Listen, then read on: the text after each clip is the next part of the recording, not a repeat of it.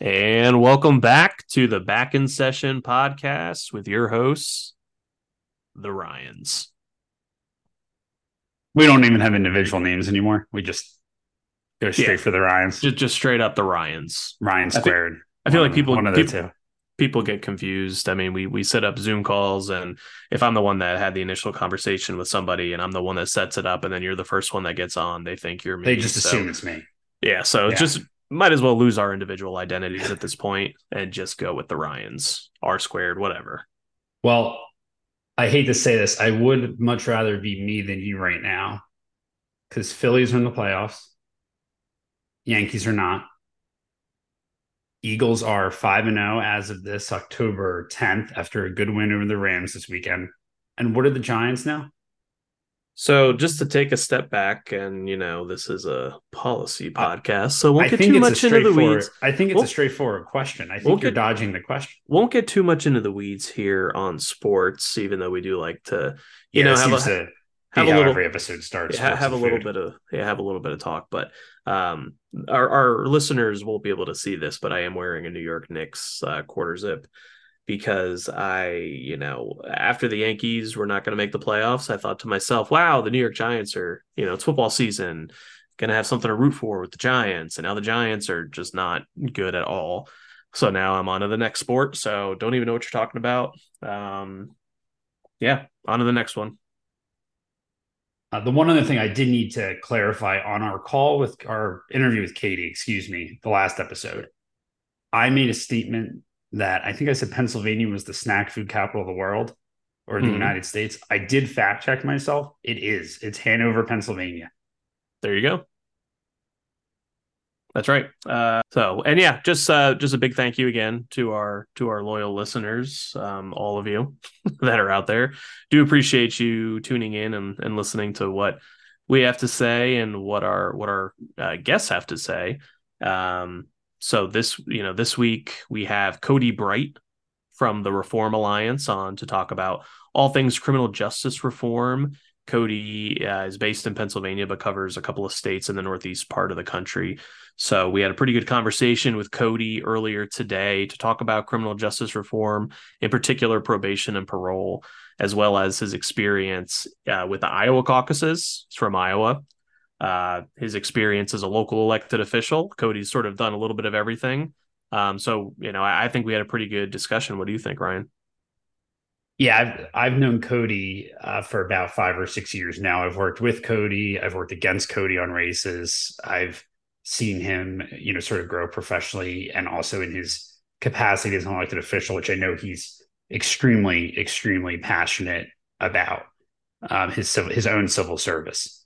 So it's definitely good to learn more about reform. And he's always spoken so highly of his experience there and how much he enjoys it. But it was great to get to hear some of the more in depth things that they're working on.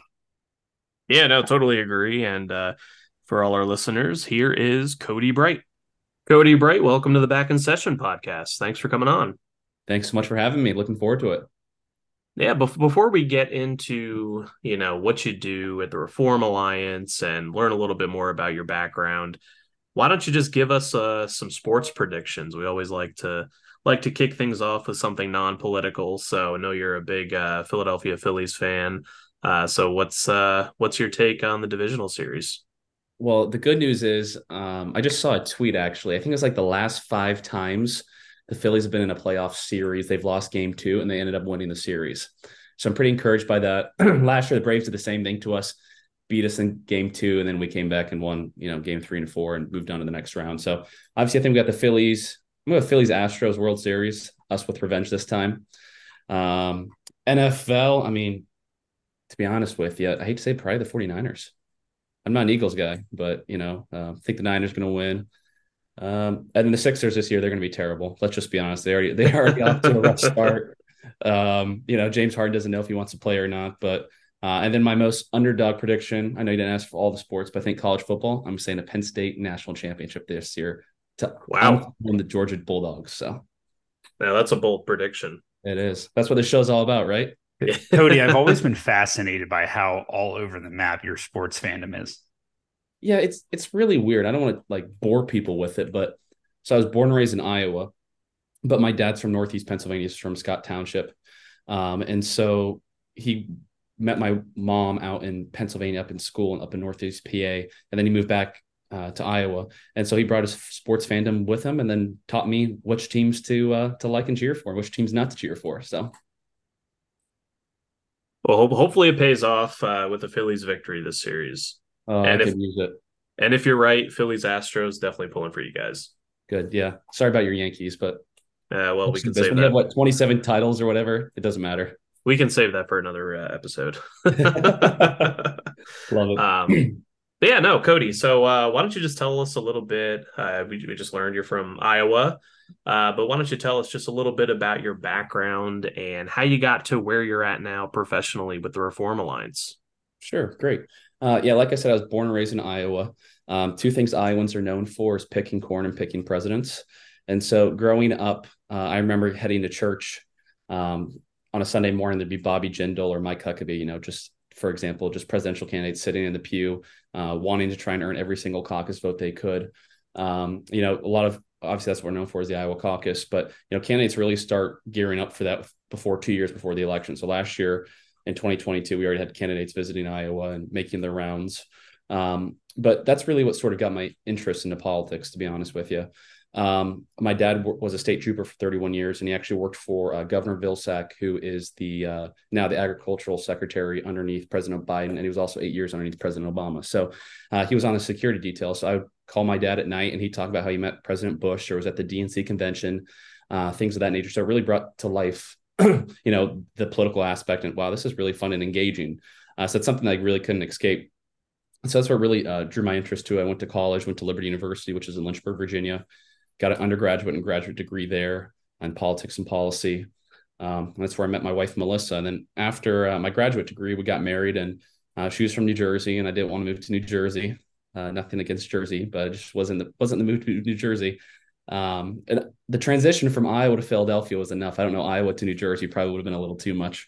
But after I moved up here, I worked on a couple of local races, state rep and state senate races. And then I moved over to Delaware County Council races in 2019. And then in 2020, I was actually able to run Tom Killian, who was a moderate Republican from Delaware County. He represented both Delco and Chesco. Unfortunately, my record for races isn't that great, but I did work for some great people, and I guess that's what mattered. And then in 21, I thought I wanted to take a break. I'm like, I'm over this campaign stuff. These 70, 80-hour work weeks are, they're not that great. And so what I did is I worked at a local nonprofit, but I ran for township supervisor as well.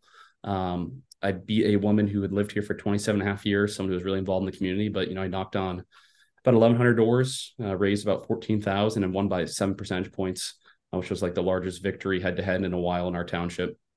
But then after that, I got a call from Jake Corman, the former president pro temp and state senator from Center County. And he asked me to be his political director. I thought it was a really good opportunity to jump back in. As you know, he raised like $3 million within the first couple of months. And then things began to not go in the best of directions. I think the writing was on the wall with the governor's race. And then I got a call from the Dr. Oz campaign. And it was sort of funny, actually. There was a series at my church. We were in the middle of a series called The Wizard of Oz.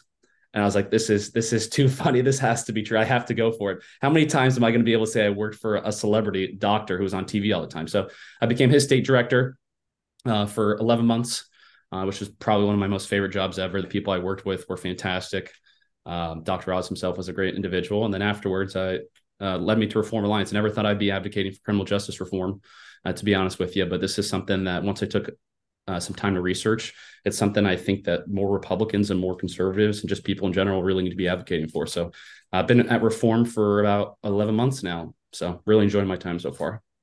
Well, there's a lot to unpack there. First thing that came to my mind listening to you speak there, your last name's Bright. You ran for local office. You won. What was your campaign slogan? I assume something about a bright future. Exactly. It was just like my wedding hashtag. It was vote bright for a brighter future or brighter future. Yeah. So every time I went to a door and they said, "Oh, what's your name? Cody Bright." "Oh, I'll vote for you. I just like your last name." And then I had the opposite of, I was standing at the poll And this little old lady walked up and she says, "My dog's name's Cody. I'm going to vote for you." And so it was the first time they'd rather vote for my first name because other than my last name. But I know, I feel like I was given this last name. I have to put it to you somehow, right? There you go. Might as well. Yeah. And just the other question, working on a pretty big Senate race last year here in Pennsylvania, Dr. Oz, big name. I'm sure you met a lot of good people, like you said, learned a lot. But I do have one fun question for you. Um, were you the one recording the Crudité video? And No, did you know what Crudité was before? I did know what Crudité was, and I did know who recorded it. And he's a good friend of mine, and he also recorded another infamous video from the 2018 gubernatorial race. So his record of recording videos, he could have 98% great, but those two videos drew a lot of attention. So we won't expose him on the podcast, though. No, but he's a great guy. So Cody, can you give a little bit of background on Reform, the history of the organization, and what specific policy or issue areas you cover? Obviously, you touched on criminal justice reform, but a little more in depth there if you could. Sure, absolutely. So Reform Alliance is a national nonprofit organization focused on criminal justice, but specifically probation and parole reform. We've passed 17 bills in 11 states. Most recently, we passed a bill in Illinois. The really unique thing about our organization is that we've passed bills in blue states, red states, purple states. And we've actually helped 700,000 people exit the supervision system and get back adjusted into society. A little bit about our founding. We were founded in 2018, actually right here in Pennsylvania, down in Philadelphia. I'm sure many people know of the rap artist Meek Mill. Meek Mill was on probation most of his adult life, and he was doing a music video for one of his upcoming songs, and he popped a wheelie, which then led to he then got violated by his judge for breaking his conditions of his probation. And so the judge actually sentenced him to 2 to 4 years of incarceration. The thing about Meek, then, that's what led to the Free Meek Mill movement and all those hashtags and social media outcries for justice. The thing is that there's so many Americans right now that don't have the fame, the money, and the representation that Meek Mill has or had. And so that's what actually led Mike Rubin, former Sixers owner. He's a big philanthropist. He actually saw the criminal justice system up front and close and center. It's like, wait, people actually go back to jail for non-criminal violations. And so it really opened up his eyes, and he's been a huge help in help founding our organization. We actually had a casino night fundraiser, first ever fundraiser that we had for Reform the other night, and we actually raised $24 million for our cause, which is the largest fundraiser ever for criminal justice reform. And we're trying to bring as much light as we can to Reform is. And just a couple of quick things, sorry to bore you, is another great thing about Reform is that we have a grant program. We've given out over $1.5 million the last 2 years to organizations across the country that provide reentry services, drug treatment, mental health, education, to try and help reduce recidivism as much as we can. And then lastly, we also host a bunch of job fairs as well. We've actually helped connect 6,000 individuals to jobs. We've done them in the Brooklyn Nets arena. We've done them out actually right here in Philadelphia, and then one out West Coast too. So while we may not provide the direct services every single day, we want to do as much as we can to help impact the community. You mentioned getting stuff done in blue states and red states, and criminal justice reform, I think, is an issue or a topic. It's a broad topic, but it's a topic where you can get a lot of bipartisan support. My background working in the legislature here in Pennsylvania, worked for Representative Cheryl Delosier, who's really big with the criminal justice reform movement here in Pennsylvania. And probation, parole, that was one of the issues that came up when I was working for her. But my question is, and it sort of harkens back to my experience when I was once sitting in a room and I looked to the left and I saw someone from the Reform Alliance, and I looked to my right and I saw someone from Americans for Prosperity, State Chamber, just totally ACLU. I mean, we're talking groups that are usually at the very opposite end of an issue argument. Can you just talk a little bit about working with coalitions, including organizations like that, in a bipartisan manner? Just curious to get your thoughts. Yeah, absolutely.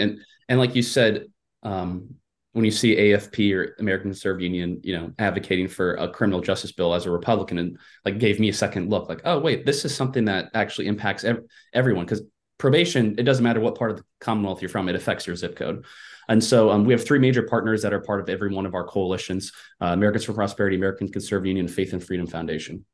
Obviously, we're very thankful for the legislative support that we've received, bipartisan, but not just Republican and Democrat, but actually another beautiful thing about it is from different parts of the Commonwealth. So we may have Representative Delosier from the center part of the state, then we have Representative Harris from Philadelphia, but then we have state senator like Senator Lisa Baker up from Northeast Pennsylvania. We have Senator Street or Haywood. So it's something that we're really proud of, about how this has been a really bipartisan effort in the legislature. But about the coalition aspect, you bring up a really good point about how unique criminal justice reform is. One thing with reform, anytime we ever go into a state, we never go in there and tell them what we're going to do.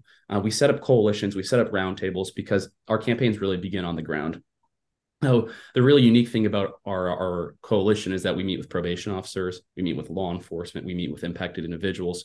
We want to get as much input from people who've been doing the work for years and the biggest troubles and the biggest hurdles that they've had to encounter, and see what we can do on the legislative side to fix that.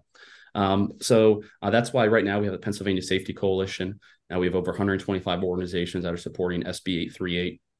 And like you said, we have the Pennsylvania Chamber, we have the Wyoming County Chamber, we have faith leaders with the Philadelphia Council of Clergy, we have reentry organizations. And so that's one thing that we're also humbled by, is not only the support from legislators across the state, but we have groups from this is not just an issue that's Harrisburg, Philadelphia, or Pittsburgh. This is an issue that impacts everyone, and we're proud that the coalition reflects that as well. And Cody, what other states do you cover outside of PA? Right now I have Delaware, New Jersey, New York, and Massachusetts. We've done work previously in New Jersey and New York, and we may be exploring Delaware next year. Are there any issues in those states that you're looking at, either in what's left of this legislative session in 2023, or are you more so looking forward to next year's sessions? I think for Pennsylvania, obviously, we want to get SB 838 across the finish line here in Pennsylvania. But the other states I mentioned, we'll explore those for the next legislative cycle.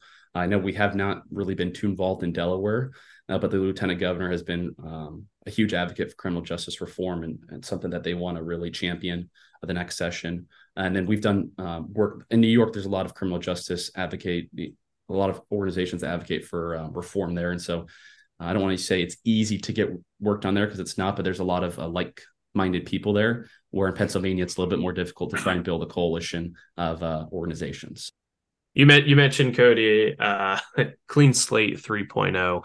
Can you just dive into that a little bit? I was around for Clean Slate 1.0 back when I was in the legislature. So just curious to get an update from your perspective on, what does the bill do? I know I've seen some other states look at Clean Slate and have adopted their own versions. They've expanded upon what Pennsylvania initially did a couple of years ago. So where do things stand now with Pennsylvania Clean Slate 3.0? Yeah, what's actually sort of unique that we actually, in 2018, I believe, when the first Clean Slate 1.0 was passed, what's sort of unique about that is we were one of the first states in the entire country to actually do some type of Clean Slate bill. Pennsylvania never leads, so the fact that we were actually a leader on this issue was really impressive. So as you said, we went to 2.0, now we're on 3.0. It's my understanding that this bill right now, it's going to help automatically seal after 10 years drug felony convictions. I don't know too much beyond that in regards to the details, but what I do know where it stands legislatively, it passed the House, got through all the committees, it passed the floor of the House, and now it's just sitting in the Senate. It's my understanding, I think it's up for second or third consideration once the Senate returns on October 17th.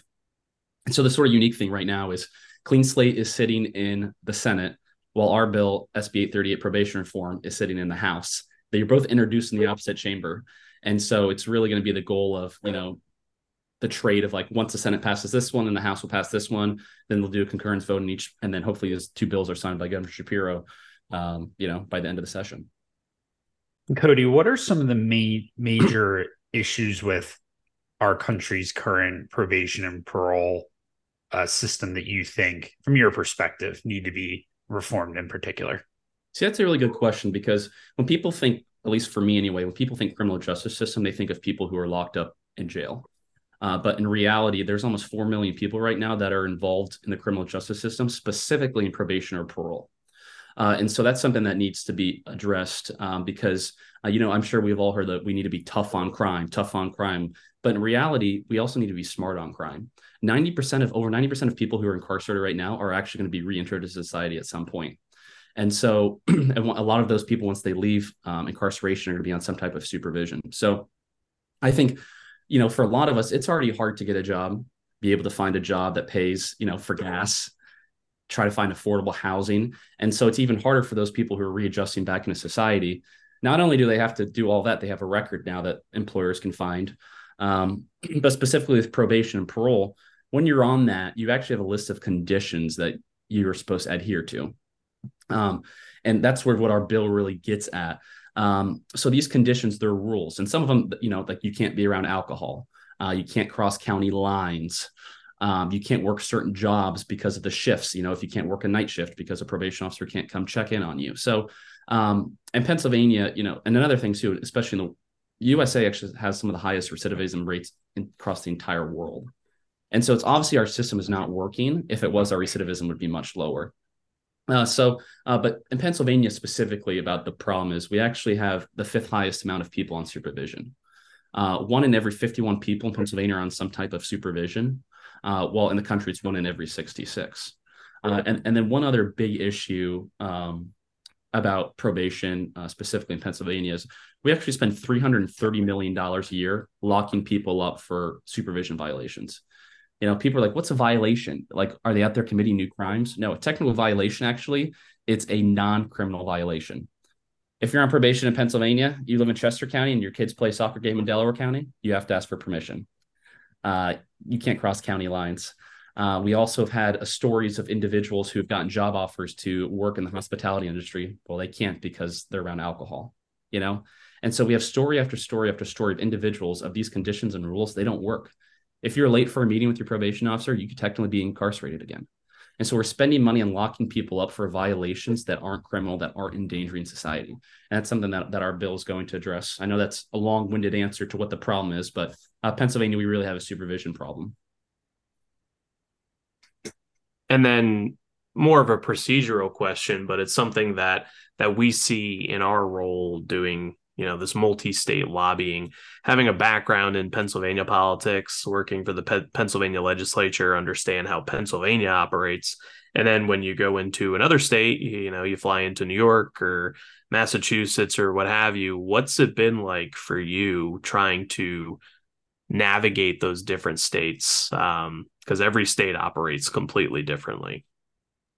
Yeah, I feel like Pennsylvania is one of the most unique, like there's so many different bills in the legislature that they're good intentioned bills and they're going to help a lot of people, but they just don't get passed because there's not a trade involved. The trading system in Pennsylvania is so unique. I think it's not, it's not saying it doesn't happen in other states, but in Pennsylvania, it could be, a tax bill that's being held up because of a food stamp bill or something like that. So I think another unique thing is like some of the other states that I have, they're controlled by Democrats. Like New York, you have the trifecta of Dems. New Jersey, you have the trifecta of Dems. Massachusetts, you now have a Democratic governor, previously Republican, the trifecta of Dems. Pennsylvania is so unique with a split legislature, but the problem is it's a 1-seat Dem advantage. So in reality, you have a Republican Senate, Democrat governor, and you have something that could go either way in the House. So for me, I think I've appreciated the process a little bit more here in Pennsylvania because of how, you can't really lose too many votes if you want something done. So, but yeah, Pennsylvania is that we've been doing this for 5 years now. And we've had bills in the last couple of years come through the legislature, pass 49-1 out of the Senate, 45 to 4. And then the bill gets stuck in Senate and House Judiciary. So unfortunately, we've gone this ring around the rosy a couple of times in Pennsylvania. That's why it's time to actually get it done this year. Yeah, and right now we're recording this on Tuesday, October 10th at almost 2:30 here. And the Democrats do have a 1-seat majority in the House. So we'll see if and when that changes due to any potential resignations or what have you. But yeah, as of right now, 1-seat majority. Isn't that crazy though? Like we've had two resignations in the last 4 months, and then the legislature really doesn't, at 101, we just sort of wait until that special election's done, and then we start working again. Like that's it's amazing how much time has just been taken up by special elections. Yeah, no, it absolutely is. I think it's something that's definitely been unique to the Commonwealth over, I'd say, the past calendar year, the current calendar year. So, Cody, I'm going to go a little bit off topic now. You referenced in the beginning native of Oh, Iowa. Explain to everybody, and I guess maybe more so rather than explain, give your firsthand experience of what the Iowa caucuses are like. Obviously, we're getting to that time, only a few months away now. All eyes are really on Iowa, New Hampshire. Other states are talking about moving their primaries up. But if you could really just sort of walk through for everybody what actually being a part of the Iowa caucuses looks like. Absolutely. So the Republican and the Democratic caucus, they're totally different. They both have different procedures, how they operate. The only one I've ever been involved with was the 2016 Iowa Republican caucus. And so it's interesting, for a primary, you have the opportunity all throughout the day to go cast your ballot. But for the caucus, I had my polling location actually was my high school. And you go in there, you have to show up, I think it was at 6, and the voting started at 6:30. So if you are not off during those times, you can't participate. And so what happened is you can actually also have same day voter registration in Iowa. So my brother was, I think, had just turned 18 and could vote. And so he actually registered that same night, walked in. It was really neat. They gave us a little piece of paper, just like this. And we walk in there, and what's really unique is they had representatives from every campaign. Each campaign was allotted, I think it was 2 minutes. And so we had someone get up there and talk about Huckabee, someone talk about Jeb Bush, to try and persuade you to actually get to vote for their candidate. We had a special guest that night. Actually, Dr. Carson himself showed up and tried to advocate for himself to get, to win our precincts. We were at a little bit middle to higher income area of a suburb of a lot of educated voters. And so there's really Marco Rubio's, He came in third that year in Iowa. Yeah. Didn't Yeah, I he? was surprised. Dr. Carson? I thought Marco finished third that year. Maybe I'm wrong. So I'll get back to, okay, so everyone's given 2 minutes to speak. And so after that, what they'll do is they will give on your piece of paper, they pass around a pen and you write down who you're going to vote for. They then passed a sandcastle, like the buckets that you build sandcastles in at the beach.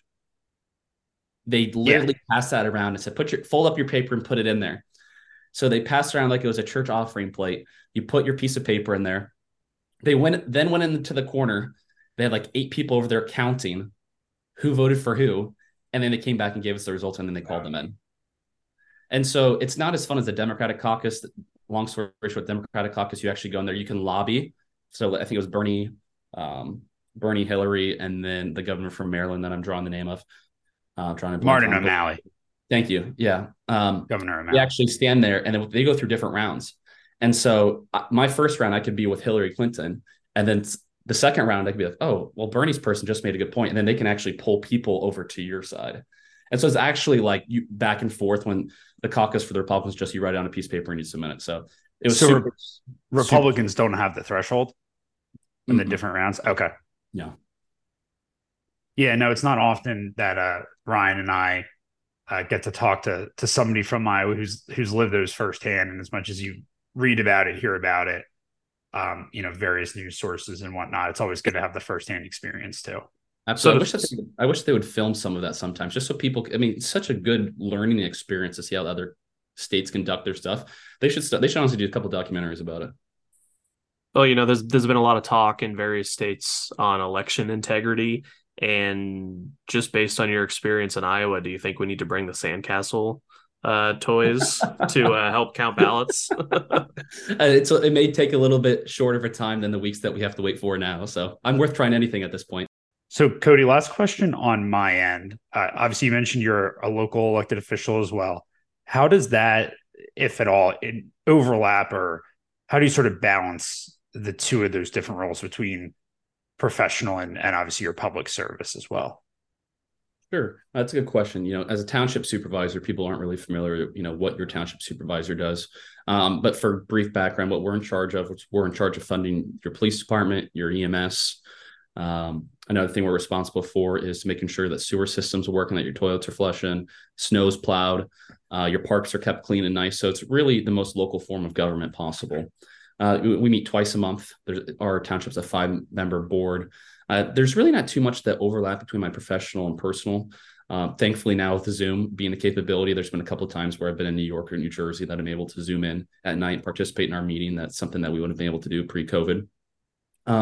Nothing really overlaps, but the township supervisor stuff is something that I feel like I could do another 30 years. I don't know how many residents want me to, but I've got a lot of good feedback so far. But it's so great to be able to, this is nerdy, but this is so great to be able to drive by, through your neighborhood. And, we just got new recycling bins for the entire township through a grant. It's like the small little stuff that actually impacts people's lives. And it's like, hey, I played a small part in that. Or, if we get a new park over on the south side of the township, like, hey, I played a small role in that. So, hopefully one day if I have kids and grandkids, they can be like, hey, look at my grandpa or my dad helped with that. So it's just really trying to leave an imprint and an impact on the local community. And that's something that I've really enjoyed so far. I totally agree with you, Cody. Local government, a lot of people don't pay attention to it. Everybody's worried about the Iowa caucuses and the presidential race coming up next year, but local government impacts you the most. And, you're seeing it firsthand as an elected township supervisor. So do appreciate what you're doing down there in Southeast PA for all of your constituents. All 18,500 of them. There you go. And then just one last question on my end, Cody. On episode 1, don't know if you listened, but we had our good friend Jerry Woswick on from the Pennsylvania School Bus Association. Jerry is from Bucks County. You live in Chester County. Gotta ask you, what's the best cheesesteak place in Philly? Ooh, I'm gonna go with Jim's. I think that's actually what Jerry said. That's a way better answer than Jerry's. Wasn't that what Jerry said? Jerry was talking about mayo on a cheesesteak, and I don't okay, know. Well, if Jerry said that, derailed. I have a second underrated place, Sonny's. No, Sonny's is my favorite. That would be really? What I would say. Sonny's is the best one. The bread there is fantastic. I think Sonny's is the best one. Yeah. I don't know that I would put mayo on it anywhere. Oh, like absolutely. Jerry suggested. Mayo does not belong on a cheesesteak. It's been decided. Mayo does not belong on a cheesesteak. We'll have to report back, have Jerry on again at some point and tell him the feedback. I'll shoot him a text after this to hear what his answer was. There you go. Well, thanks so much, Cody. Do appreciate your time. And yeah, thanks for coming on. Learned a lot about what you do at the Reform Alliance, criminal justice reform, big issue. So glad you're working on it. And I'm sure you'll have your hands full as we get into 2024. Cody, where can people learn more about the Reform Alliance? Sure, absolutely. They can just visit our website, reformalliance.com, or they can visit our coalition specifically. It's pasafetycoalition.com. I appreciate the time the guys gave us today and look forward, hopefully, maybe come back in the future once SB 838 signed by Governor Shapiro. So appreciate your time, guys. Awesome. Thanks, Cody. Cody. And that was our conversation with Cody Bright of the Reform Alliance. Hope you enjoyed listening. We enjoyed having Cody on, having a nice discussion about his experience at Reform and all other experiences, including Crudité with Dr. Oz. But another thank you to those of you who tuned in this far and are still listening to us, episode 3. Do appreciate you. Any closing words or thoughts, Ryan? No, just appreciate everybody still listening 3 episodes in. Hope you're enjoying it. We're enjoying doing it. Not sure at what point we ended up becoming an impromptu cheesesteak podcast, but I guess there are worse subtopics to talk about. Yeah, no, that's for sure. And don't forget to follow us on social media, Dwayne Morris Government Strategies, and check us out online, dmgs.com. And thanks again, and we're looking forward to the next episode when we will be back in session.